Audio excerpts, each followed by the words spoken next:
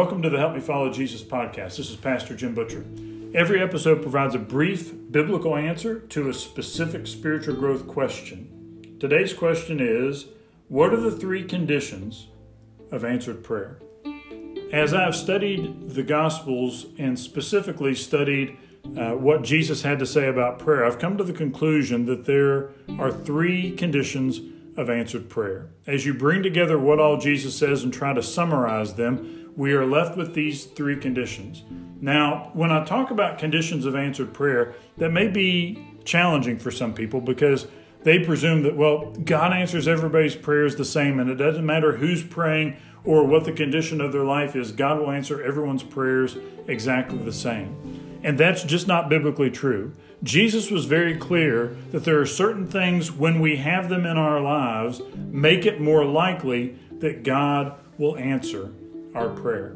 So what I want to do in this episode and the two that follow is I want to go over one of the conditions of answered prayer in each of the three episodes. And so we'll be handling the first of them in this episode. And this is not only the first of the conditions, it's also the one that Jesus mentioned the most. Now, a little memory tool to remember these three conditions of answered prayer. The first letter of the three words spells out the word fog, F-O-G. Now, I didn't plan that out. That just happens to be the three words and the word that they spell. But I use that acronym to remind myself whenever I'm trying to remember the three conditions of answered prayer. Oftentimes when I am praying and I'm not seeing the answers that I want, I can feel like I'm in a fog and that I'm not seeing God move in the way or not seeing God move as obviously as I'd hoped. And so remembering F-O-G can help me to remember those three conditions of answered prayer and try to get back on track to make sure that I'm doing all I can to be a person that is going to see God answer my prayers as often and as powerfully as possible.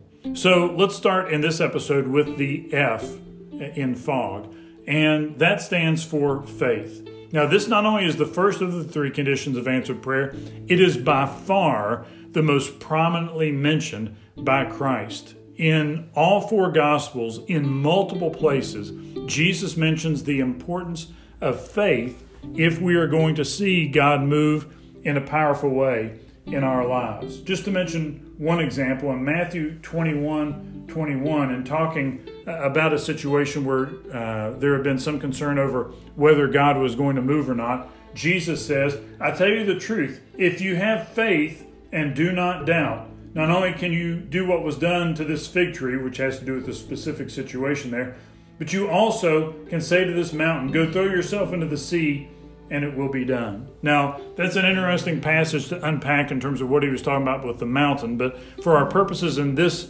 podcast episode, we're going to just focus on those first few words there, which is Jesus said, I tell you the truth, if you have faith and do not doubt. And then he says you're going to see prayers answered in a powerful way. And so it's important for us to recognize that when we have faith, we are going to see prayers answered in a way that isn't going to happen if we don't have faith. Now, the evidence of faith in our lives is expectation. There are many people who, when they see their prayers answered, their response is, wow, that's incredible. I didn't expect to see that.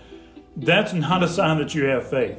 If you're a person who has faith, as you pray, you have expectation that God is going to move. You're looking for the move of God and believing and expecting that God is going to move. And so as we pray, we need to remember we're not just praying to make ourselves feel better by unburdening ourselves. We're praying to the Father who loves us, believing that He is going to move on our behalf, and we are expecting God to move. We have faith that God is going to come through. And so it's important that we have expectation as evidence of having faith in our prayers. You say, well, Jim, what if I'm somebody who doesn't have much faith right now? I'm just kind of a new Christian and I don't really feel like I'm somebody that is overflowing with faith.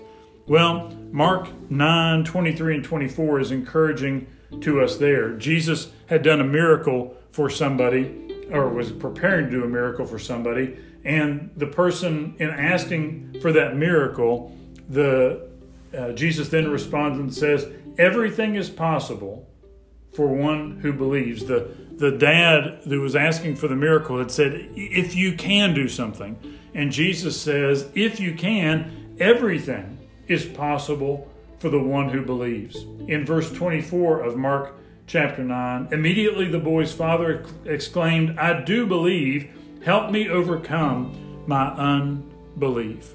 That is a famous verse that we can kind of claim as we are trying to increase our faith in our lives as well. I do believe, but help me to overcome my unbelief. I do have faith, but help me to have even more faith. And so we can pray that to the Lord and say, we do want to have more faith. We want to have more belief. We want to have more trust that God is going to move in a powerful way, and more expectation as we pray, and ask Him to help us as we pursue that. But the important thing for this episode is that we need to understand that the person with faith gets prayers answered, that the person without faith does not see answered. And so it's important that we work on our faith. It's important that we work on the amount of expectation we have, because faith is one of the conditions of answered prayer.